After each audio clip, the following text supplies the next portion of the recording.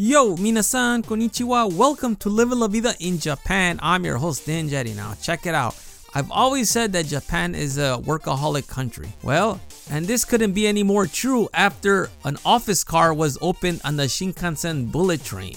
If you don't know what a Shinkansen bullet train, it's pretty much the fastest train here in Japan. It goes really, really fast. And it's smooth and it's nice.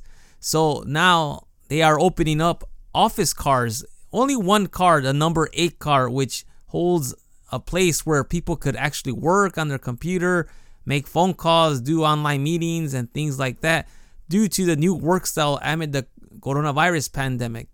So now, if you are an office worker or want to do some work, you just ride on the number 8 car and you could actually just sit down and, looking at the picture, you could sit down and put up some small cubicles to allow you some small private things so people don't see what you're typing or whatever you're doing.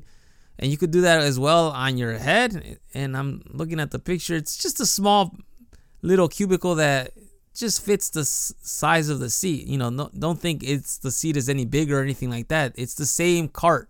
So it fits the same amount of people. It's just that you could set up a little office space just for you if you happen to work on the train as you're going to work or going to a meeting or whatever it is you have to do. So this is one of the things that they came up with because they're like, well, you guys are not working enough. Let's do more work on the train. I don't know. That's my opinion. What do you think?